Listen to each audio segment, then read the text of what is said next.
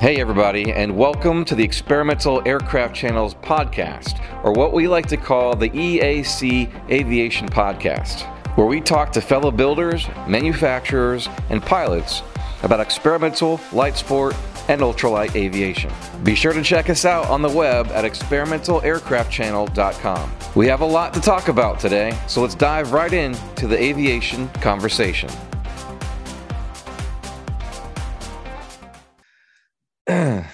All right, everybody, welcome to another episode of the Experimental Aircraft Channel, and this one's a little special. We're talking to a guy named James Wiebe. In the past, you know him from Be-Lite Aircraft and the Chipper, and some things have happened in the past, and some things are about to happen in the future. I just wanted to bring him on and have him kind of out of the horse's mouth explain what is going on. So welcome, James. I appreciate being here. Good to have you. Good to have you. Merry Christmas and soon to be Happy New Year. Yes, to you too. So I'll kind of jump around just a little bit here, but if you could explain at this moment, because you've got a couple different things on the web, Be-Lite Aircraft and then Chipper Aero, what was then and what is now and what is moving forward? Then, now, moving forward. Got it. Okay. Be-Lite Aircraft was the company name and branding that we used for ever so long of a time. Basically when we were doing nothing but ultralight aircraft. And then at the time that we developed Chipper, we created this two-place design, the Chipper 2, which at that point we started to use the name Chipper to describe our two-place efforts. And Be-Lite was our historical single-place ultralight efforts. That's confusing, and I acknowledge that it's confusing. I've kind of decided that moving forward, everything is going to fall underneath the Chipper brand. I'm still actively using Be-Lite Aircraft out on Facebook, and I'm also using Chipper actively out on Facebook as well. But there really is just one set of efforts moving forward. So I've really focused on Chipper.aero as the main place to find out about our information. The bad news is that we've just not pulled all the information together yet in one spot, but that will happen given a little bit more time.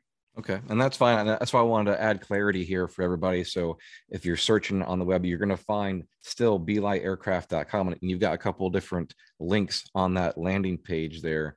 But where you want everybody to go moving forward will be chipperaero.com.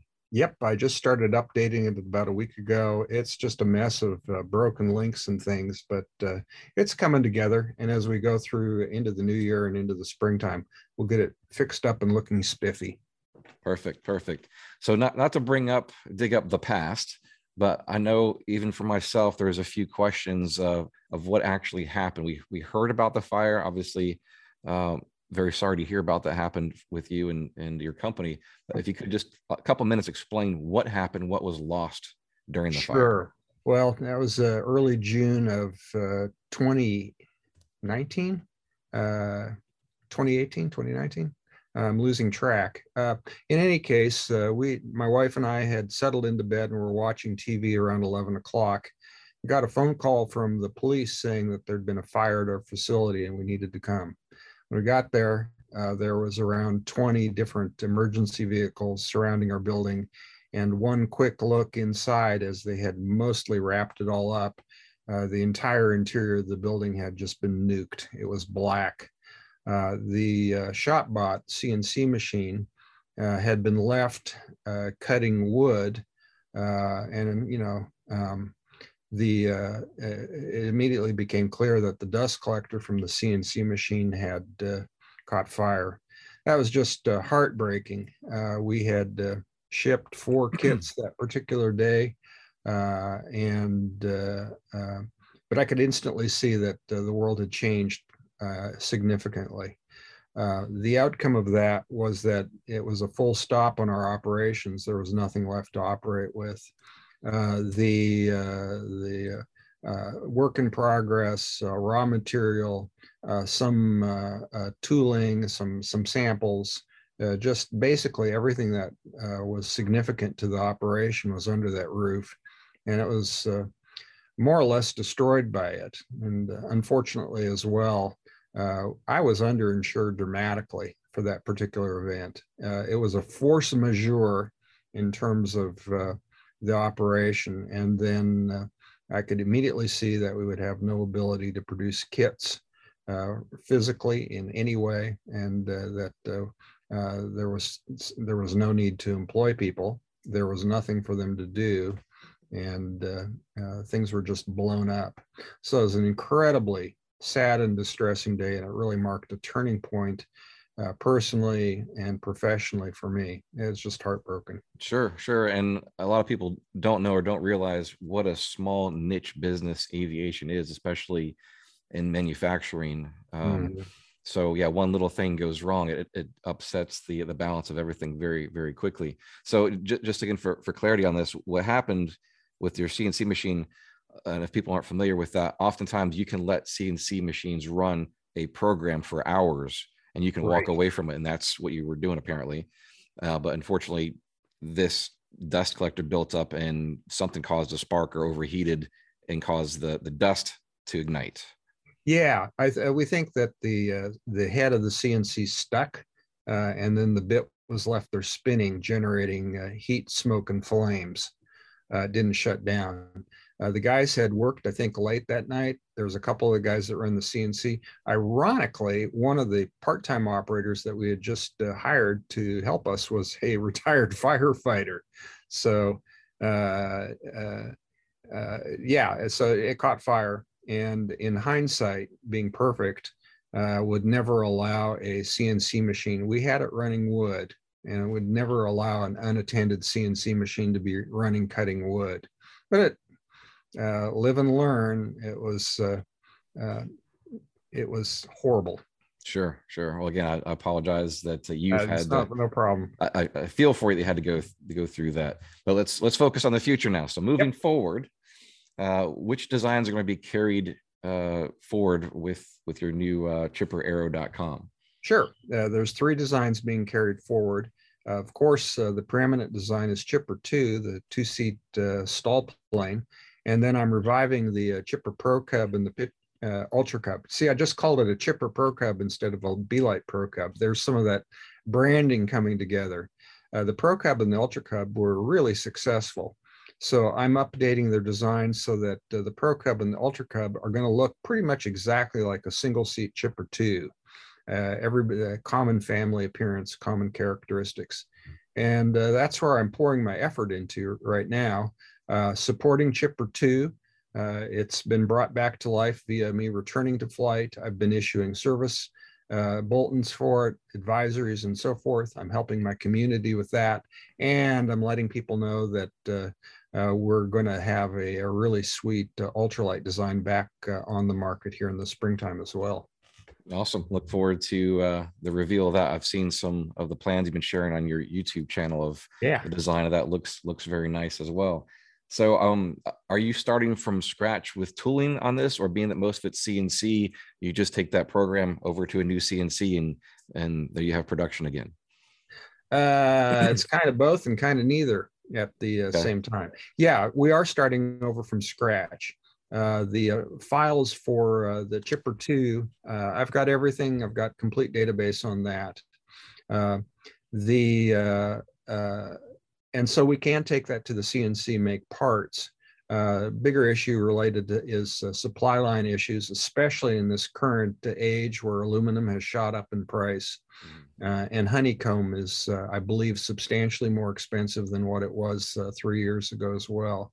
So I've got to take a look at cost of goods and do cost reduction for Chipper 2 in order to make it the best plane that it can possibly be.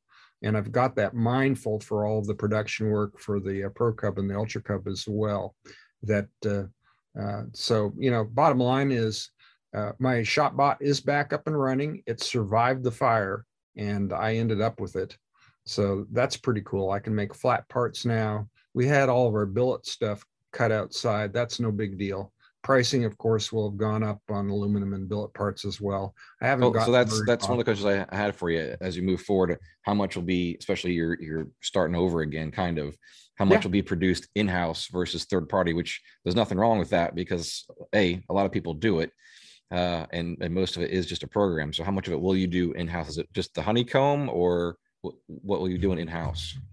For the Pro Cub and the Ultra Cub, we expect that I think I'm going to do almost everything in-house. The whole point is with that thing is just like that is effort that I can do in my facility.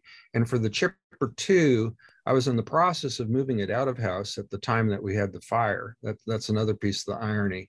And now I haven't assessed yet what the right way is to do that. I think that I can't answer that question until we have just a couple more months, a few more months under the road. Certainly by Sun and Fun, I'll have all those things nailed down. It's just too early now for Chipper 2 to figure that one out.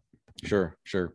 So which, just to explain to everybody what your aircraft or aircrafts are built from, which materials do you use? Is it all aluminum and then the honeycomb aluminum, or do you have a little bit of wood? Is it epoxy? Explain what the materials are used. Sure. For Chipper 2, most of the framework was done with honeycomb aluminum, which is phenomenal. It saved my life when I had my accident up in Alaska back in 2018. And then, of course, it uses aluminum metal skins, aluminum gussets. There's a tiny bit of wood in it, but mostly just aluminum, honeycomb aluminum. For Pro Cub and Ultra Cub, it's the same way as well. It's all aluminum, bits and pieces of honeycomb aluminum, used scantily because it's expensive, combined with aluminum skins and so forth to make it easy to build and durable. Wood. Oh, people love wood, and I just haven't been able to reconcile, the purity of using wood versus the ability to just use a little bit of it. That sounds confusing.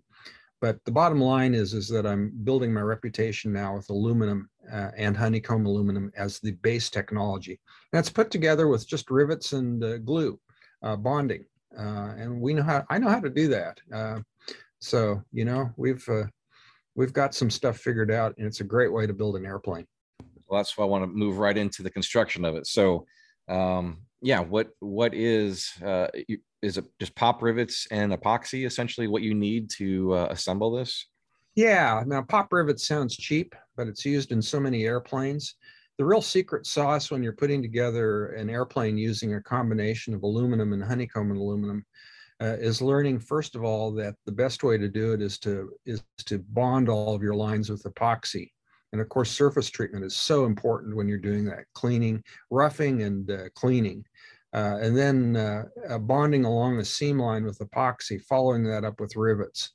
The idea then is that you're using the epoxy to create this incredible, shear tension. And then you're using the rivets to keep the whole assembly together over the life of the airframe.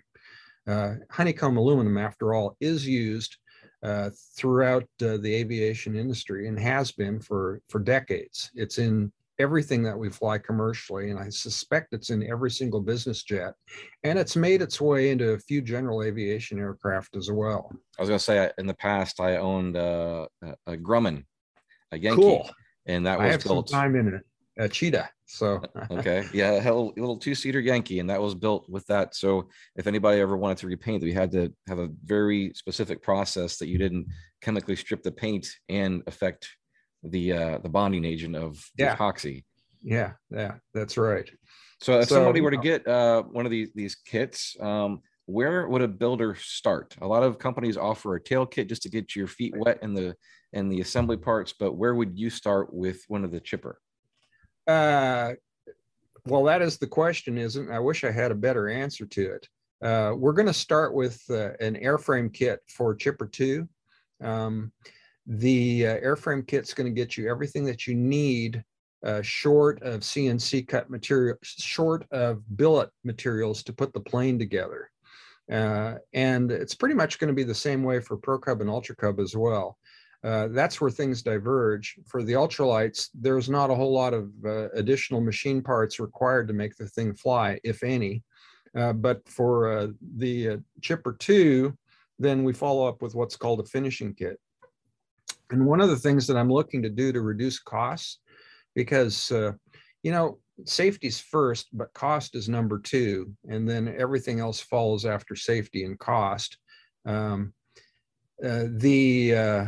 the thing that I want to do is supply these kits and then have us not do the kitting of the nuts and bolts and rivets. We used to do that. And it was really a value add feature.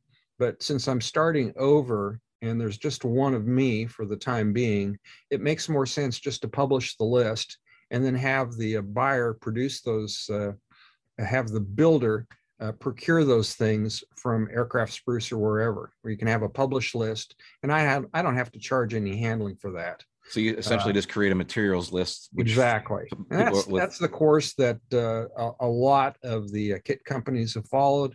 Of course, you know, others do more complete, but you have to judge what it is that you can do in order to reduce costs and make it easy at the same time for the builder. And then honestly, once you get your materials list created, it's probably a fairly simple conversation with like Wix Aircraft or Aircraft Spruce for them to create a line item of their own kit. And then they've got that already. So they can just order it straight from there versus trying to one by one get quantities of such. Yeah, exactly. So, and Wix and Aircraft Spruce would be the go-to places to get that done. Yeah, I've worked with both of them. Good companies, good people. So once somebody did receive the kit, would you have any recommendation again of like where to start just to get, you know, a little bit going on here? I mean, you obviously built several. What would be let's just narrow it down. What is the simplest assembly you could possibly start with in one of your kits? Oh, that's probably a good starting point. Let's go with the cabin. You can dive right into the cabin, huh? Right into the cabin. Okay. Because everything fits together. It's Legos, man. Aluminum pieces go together. Put those Clecos in there, and I would say within the first day, at the end of 8 hours, you know, assuming you have some familiarity and you've done your homework, in a work day, you can have something that kind of looks like a cabin. You know? I was going to say that your kit must be one of the most rewarding kits if you can actually start with the cabin, because it literally jumps off of the page, jumps off of the table. Yeah. And you have something that looks like an airplane within the first weekend of working on it. Yeah. Yeah. No, oh man, I'm working so hard on that, trying to make it easy for people to put together. And so I do want, people have to have the satisfaction of getting feedback from what it is. Absolutely. Absolutely. You know? So what will be the bare minimalist tools that you would need to buy to start building one of your kits? Well, everything, all hand tools. Let's just check all the obvious hand tools. You're going to have screwdrivers and Clecos and Cleco pliers and all that good stuff and drills. So what you're really asking is, what unusual tools are required to work with my thing? About the only thing that I would call out is a shear and a brake. And, you know, the shear and the brake are used for cutting off edges of parts and then bending them over to the correct level. I'm kind of thinking here, you know, I'm early in the reboot here. Is that absolutely necessary? I'm not sure that it is. But what size? Like the hobbyists, like a 24-inch or 36? Like how big of a? 36 inch. And, you know, that's these days from Harbor Freight and the like, I think that's about a $300 investment, maybe less, maybe more. Right about there. Sure. Yeah. So no, nothing exotic whatsoever. I don't like putting builders in the position where they have to have something. Now there's places where you get in the build where, for instance, you need to close some collars around some cable and you need to have a great big, you know, but hopefully you can borrow stuff like that. You know, senior moment here, when you want to press down a thing around a cable sleeve, sure. And you want to have a good press for that. So there's always a need for some tools that are a little out there, but nothing terribly exotic. So what would your estimate be to build? Let's just talk about the metalwork, the airframe itself, not the engine and instruments and paint, because that can be infinite, but just to assemble the airframe, what would be the hour investment, you think? Chipper 2 airframe, 600 hours. Okay. Not bad. Not bad. Yeah. Well, that's taking advantage of that honeycomb. The entire rear fuselage, every former comes as an individual piece. The wing construction is probably identical procedure-wise to any other metal aircraft, but the cabin and the fuselage are going to build ahead of schedule. The tail feathers are easier because they're made out of honeycomb aluminum as well. So you're starting with a single piece and just finishing it out. Now, is this all 2024 or 6061 T6 or a mix? It's a mix. We used a lot of 2024 T3 and a lot of 6061 as well. The skins were 2024 T3, but 6061 is everywhere else. Then we used 7075 T6 just in the landing gear. Oh my gosh, those are enormously strong. Is the honeycomb the 6061? It's 2024. Okay. The skins on it are 2024 T3. So that being said, I know 6061 T6, the reason why it's used most of the time is because of its qualities to resist corrosion. Correct. 2024 is slightly stronger, but has the ability to corrode a little bit quicker. Hence, which most usually people means it's alclad as a result. So is there anything that you would need to do specifically, especially this honeycomb, to protect it from corrosion? No. I always recommend corrosion treatment though, spraying it. But now with some history with my particular plant, there's no corrosion occurring on it. The 2024 that's used as part of the process, all of our metal skins are all alclad as well. And the interior of the wing, I have an example up at the shop there where we built one particular wing 3 years ago, and it's just sitting there. But we did cover it completely with aluminum primer in order to prevent it from corroding over the long term. And that's what I'd recommend doing. Spraying the structure with either a primer or a sealant before you seal it up. Okay, which is quite typical of any airframe construction for the most part. And some people living up in the Midwest or Northern territories don't bother with it so much because or Western, it's so dry. I'm in Florida, so pretty much anything that can possibly corrode, we seal because of the humidity and vicinity to proximity to the ocean and so forth. All right, so let's move into the engine real quickly. So on each airframe, obviously you've got the Part 103, which is extremely light, and then you've got the Chipper 2. So which engines are you going to be using for the kit, suggesting at least? I've got 3 that I suggest. I haven't paid much attention to Aero Momentum, but I'm going to put a shout out to them because I have a number of builders using their product, and it looks like a good combination price-wise and performance-wise. I'm flying with the UL Power, and I'm in love with my 350 IS engine, which is rated for up to 130 horsepower. Love it. Love it, love it, love it. Turn the key, starts like a car. Everything's computerized. That is, there's no mixture control, fuel injected. The third engine is the classic Rotax.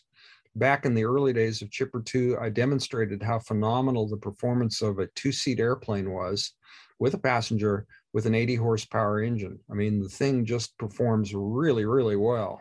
So Rotax, UL Power, and Aero Momentum is where I'm putting my effort. I would pay attention to Viking if I had a builder that was using them. Don't currently have a builder doing anything with Viking that I'm aware of, but they seem like they might have a good product as well. So that being said, the 350 IS, I believe, is 130 horsepower at 3,300 RPM. 33.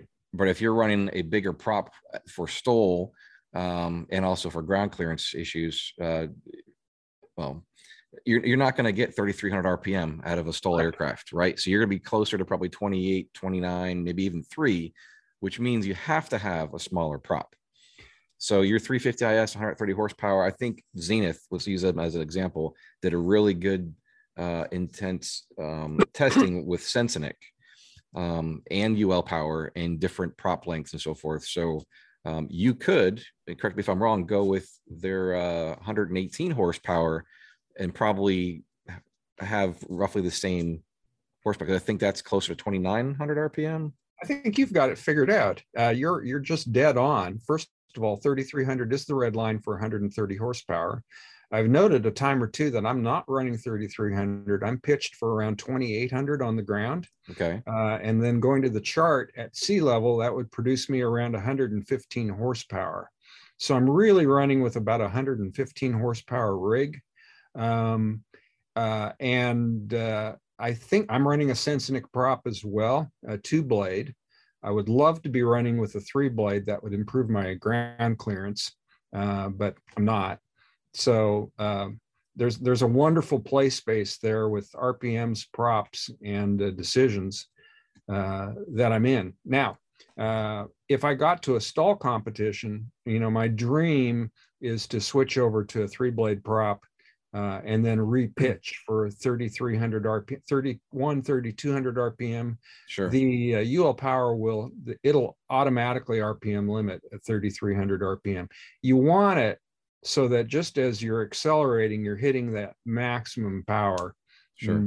But the flip side is I don't think my prop is actually rated for usage at 3,300 RPM for any length of time. I mean, I'm in a box right now of my own making. Yeah. And it's a good box. I'm getting great performance. Sure. Yeah, I was just curious because it's a little bit more for the 350 IS 130 horsepower. And if you're not actually utilizing all of it, you could probably go with the slightly lesser cost of the 118 horse engine. Correct. But that being said, UL is a good option. I mean, power to weight ratio, they're doing very well. So they're matching up to, especially with these light sport aircraft, as a great option. I think Jabiru would probably be another one to look at, which is a similar weight, but it is still heavier of an engine, of course, and that's, I believe, carbureted, whereas UL Power is fully FADEC and fuel injected. But you mentioned several engines here, including maybe an Aero Momentum or maybe a Viking. So we're talking about a good range of a weight class of engine, which means your firewall forward, you must have a little bit of leniency there to be able to accept such engines. So what would be the max firewall forward installation weight? Because as an engineer designing that, that's probably really where your box ends, right? Yeah. You can only put so much ballast in the tail to counter that, and it starts affecting your flight characteristics. Right. Well, so the first answer is I should know the exact answer to your question, and I don't. Haven't studied the numbers closely in 3 years, but my firewall weight forward right now is probably about 200 to 210. The engine is around, 160, 165. The prop's pretty heavy. We still have an engine mount. We've got a lot of hardware there hanging on the firewall. Those fuel pumps are heavy, and the cowl is, it weighs 8 or 10 pounds as well. So I'm probably sitting around 200, 210 currently. From my feeling on the plane is that CG wise, we could certainly add another 50 pounds forward and another 5 pounds aft and still, pull off the CG thing. So I don't see a problem really with CG. Okay. So and that's an interesting thing there too, because people don't realize when you're talking about arm moments and weight, right? You think like, well, how can I add 50 pounds? I have a pen here. How can I add 50 pounds here and then only add 5 pounds here? Well, because your CG is somewhere in the middle, and that arm is so long that your 5 pounds acts like 50, right? Yeah. The other answer to the question is that I want to do more exploration of the center of the control envelope for Chipper 2, and I've just not had a chance to do that. When I say the control envelope, I'm not referring to the CG envelope. I'm referring to the true control envelope, where the center of pressure is still ahead or behind the center of gravity. And that does not relate to the 25% on the wing chord. Do you follow what I'm saying? So I've got a great aeronautical engineer. Feel welcome to feel free to expand on that if you want. I love this stuff. Yeah. So in other words, the CG envelope is you want your operable, controllable area to be bigger than the CG envelope. How much further behind the CG can you get? How much can you move that around and still be able to have enough elevator effect to safely land the airplane and do those things? That's on a CG forward. And then on the CG back, if you get it too far back on the CG envelope, what's going to happen then is you're going to lose positive stability. So in other words, you're going to be doing a mental fly-by-wire continuously to keep the plane flying. You can experience the same thing for grins and nearly kill yourself by putting your horizontal stabilizer into the wrong trim. And as a result, you have to constantly be putting force into the airplane. And if you let go, the plane goes to immediate stall, or if you have it trimmed the other way, it goes into an accelerating dive. So all that's associated with playing with your determining where your center of pressure is on the airplane and matching up the CG. And that is a portion of the bigger answer as to how heavy can you go and what do you really need to do balance. Because that the more weight, then all of a sudden it starts affecting your stability. And yeah, this is fun stuff. This is your control, your cross country flying diminishes as far as the enjoyment of it, I assume. Yeah, if you're constantly doing control inputs, that's no fun at all. I speak from a little personal experience there. I did an intentional misrig on my elevator, and I had no idea what moving the leading edge of my elevator by 7/8 of an inch would do. And it was just phenomenal how it changed the characteristics of the airplane when I misrigged it. Went around the pattern once, and it's kind of like, well, check that off the list. That was not a whole lot of fun because I had to maintain so much stick force to keep it flying. And if I let go, it was going to go to a diverging point of view pretty quickly. Sure. Let's not do that again, huh? No. So before I get stuff, though. Before I get too far away from, I do want to ask, so you could share here, what is going to be the price point for both the experimental Chipper 2 and then moving forward for the ultralight, so people can get an idea? And we're talking about December 2021 at this moment. Things change, especially the price of aluminum these days. Did you see my eyes pop out when you said price point? You will when you go back and look at the video. I hate to talk about price point because as soon as I quote a number, people either love me or hate me. So if I quote a low number, the buyers love me, but my wife hates me. If I quote a high number, it just flips around the other way. Okay. I don't know the price points. I am painfully aware of what the price points were when we went out of business. So I'm not prepared to give a price point. I'm sorry. Okay. But early on in 2022, you are planning to start production and shipping, correct? So the next quarter, the price points will be out in the next quarter. Okay. They will be out in March. Okay. Well, we look forward to that. And will you what are the next shows that you'll be at for 2022? Which places are you going to be attending this year? Skipping Copper State. I've never been there. That would be an obvious place. I'm just not ready to go. Sun and Fun. Let's go to Sun and Fun and have some fun. Okay. That's April 5, I believe. And then, God willing, I am planning to go to Alaska at the end of April and be up there for the Alaska Airmen Show. Wow. And also to the Valdez competition. Wow. Okay. Big goals. That's a big deal. Going up there, I want to go visit the place where I wrecked my plane. And I need to do some stuff in Alaska. It's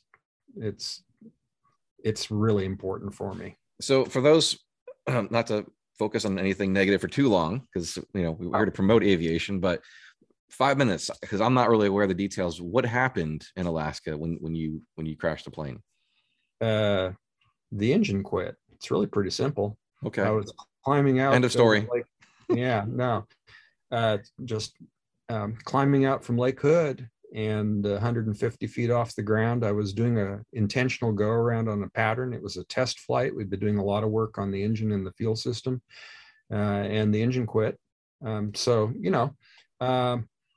weird thing about accidents in aviation. There I was, tower, engine quit, going down, cleared to land. Couldn't get the plane stopped by the end of the runway. Runway ended in a chain link fence, bounced over the fence, hit the fence, ended up upside down in a marshy bog, dead stop, 345 feet off the end of the runway. Wow. Hung there upside down, heard the sirens, and I thought to myself, they're coming for me. Established that the structure of my aircraft was incredibly strong. Everything held together beautifully. Came out of it with a couple of scratches. I walked away from a full stop aviation accident, really uninjured, and learned to have a great deal of respect for the choices that I was making in terms of how I do engine, how I do fuel, and so forth. Sure, sure. Well, happy So that you are able to walk away from that and yeah, it all a turned few out okay. scratches. Yeah, and lessons learned. What ended up being the issue with the engine stoppage? Well, there's an NTSB report out on it. And the NTSB report, how to say this, the engine quit because of fuel issues. Okay. Let's just leave it at that. And you can go out there to my blog. You can read all the analysis of the NTSB report. It's there. Okay. So, that's sensitive territory. Understand. So you're gonna go out to Sun and Fun. You're gonna go to Alaska. That's the big target. Are you gonna try to make Osh as well this year? Oh, or of course. You rolled the list up right there. Okay. Of course, I'll be at Oshkosh. I'm looking forward to being there. And I've got so many friends in aviation, most of whom I've not seen in 3 years. So I'm wanting to be there. Nice. And being that you've been around this industry for several years before, you had to stop for a little bit, what has been, because I want to focus on some smaller venues moving forward. Obviously Oshkosh is great, but the footprint has gotten so large. I mean, and unfortunately it's separated some of the things that I want to see, like the ultralight field is 7,000 feet away from the experimental field, as an example, and you have to take a bus or a tractor or something to get down there, right? What has been your experience with some of the smaller venues, maybe at your local airport, and getting people out to introduce them to aviation? I'm taking notes. Midwest, I believe there's one in, where is it, Illinois, the Midwest Aviation. It's usually been in October. Light Sport Aviation Expo. Yeah. That's it. Love that one. I haven't been into a lot of the small venues, but that'll be my prime example. It was a good crowd. What happens at a place like that is that you really have an opportunity to go flying with people. Okay. And you instead of performing before thousands, you get to connect with people one-on-one. You have time to talk. It was just a great experience. Oh, I've been to Florida. Speaking of Florida, I've been to what's the first show of the year in January. Well, they moved it around, but DeLand. Yeah, before it was at DeLand. I've attended that one several times. In fact, Sebring, of course. Okay. Yeah, it's now at DeLand. I haven't been to DeLand, but I did Sebring, and I really enjoyed that as well. A smaller show, and that's where I originally introduced Chipper to the world. Chipper 2. I remember a reporter, an editor from EAA, kind of tackling me to make sure that he could talk about it. So small shows are really, really important. I think one of the things too that's happened in COVID is that there's a desire for people to come together more locally, fly-in wise. Regional stuff, yeah. Yeah, regional stuff. So I'm all for it. Give me opportunity, and I'd like to have a chance to be there. Okay, because I'm trying to get some things in the works for Florida and the Panhandle here next year. So I just want to get some feedback from your experiences. Might have some very focused fly-ins, whether it's like a tail wheel fly-in or very specific to an airframe or whatnot, but something every month, probably starting in February. Foxtrot 95, Calhoun County, my little airport here in the Panhandle. All right. So what else did I want to ask you today? Where you've been posting some stuff on your YouTube channel there and on Facebook. Will you be continuing that route with communicating what's going on and growing your followers there? Well, one thing that's improved in the course of the last 3 years is that my impression is that we're communicating with each other well through social media, just like we're doing here. Facebook, I'm so active on Facebook. I try to post every day somewhere. I'm posting on 3 or 4 different groups. I'm doing my own thing on Chipper Builder. I'm still maintaining Be-Lite Aircraft as well. I post, and then Facebook, YouTube. I'm posting content on YouTube. I'm trying to follow in your footsteps. I'm doing a video blog of sorts. I've just posted my 3rd episode of that. And so far, I've just been focused on providing details as to how I do design, but I want to have some guests too for that as well. I love the way that you can track the analytics. I'm sure you do this too. It's going back in and looking as to who came and saw what you're doing, where did they come from, demographics. Yeah, demographics. Getting chances to understand who and how you're connecting with people, what they want to hear. But I'm doing it all. I did a Patreon as well. I've had a lot of that's been off to a great start. There's another one out there. I think it's Dark Arrow, that they've been doing a lot of stuff related to content generation. They've been booting an aircraft company using lots of these same paths. So I figured, what the heck? Always a chance to learn how to do something new. So let's do it. And that's exactly what I'm doing. I'm using every available means to try and connect with people in aviation. You and I are on the same ship here. So where just so to easily find that, where are you on Facebook, on YouTube, and other social media platforms? Just under Be-Lite or Chipper hard. Or yeah, Chipper Builder is a great place to start. Okay. And from there on Facebook, you can branch out to Microlite and Ultralight, which is a great group that's hosted out of England. Then over on YouTube, you can find me by searching Be-Lite Aircraft or Chipper or Radiant Instruments. On Patreon, it's just my name, James Wiebe. You have to spell it right. My blog, I've been doing blog content every week or so. That's tough, having the discipline to write. And when you're busy like you are doing your stuff, but I do post on jameswiebeblogspot.com, which is called the Standard Pilot Blog, BLOG, which is a play on the old logbook, the Standard Pilot Log. I have the Standard Pilot Blog. Okay. So lots of ways to find me. Yeah, I honestly hate writing Chipper.arrow. Chipper.arrow. Okay. I honestly, those will all be linked from the website too. There's a concept. Yeah, I personally don't really like to write myself either. That's why I say it with video as much as possible, because it's much easier just to record it and show it in video than anything else. I'm a visual learner, so it's helpful to see things. So thanks for taking a little bit of your morning with us today to share what's going on in your life and your world here. And very excited for you to get back into this. And I'm excited to see what's going to come out of your new production facility moving forward, and how many new people will be getting into the air here shortly. So thanks for sharing all that information. And guys, I'll put up a couple of links so you can follow this stuff or write it down or whatnot in the description below this video. I'll put some links as well. So thanks, James. And I'll have to have you on again in the future after March so we can get some pricing information and see you in full production and just do a follow-up on where you're at. And you've got a big invite to come visit my facility anytime. Where is that located again? So just Wichita, Kansas, air capital of the world. There's a lot of stuff to aviation-wise to do here. Awesome. Kansas Air and Space Museum, the Kansas Aviation Museum.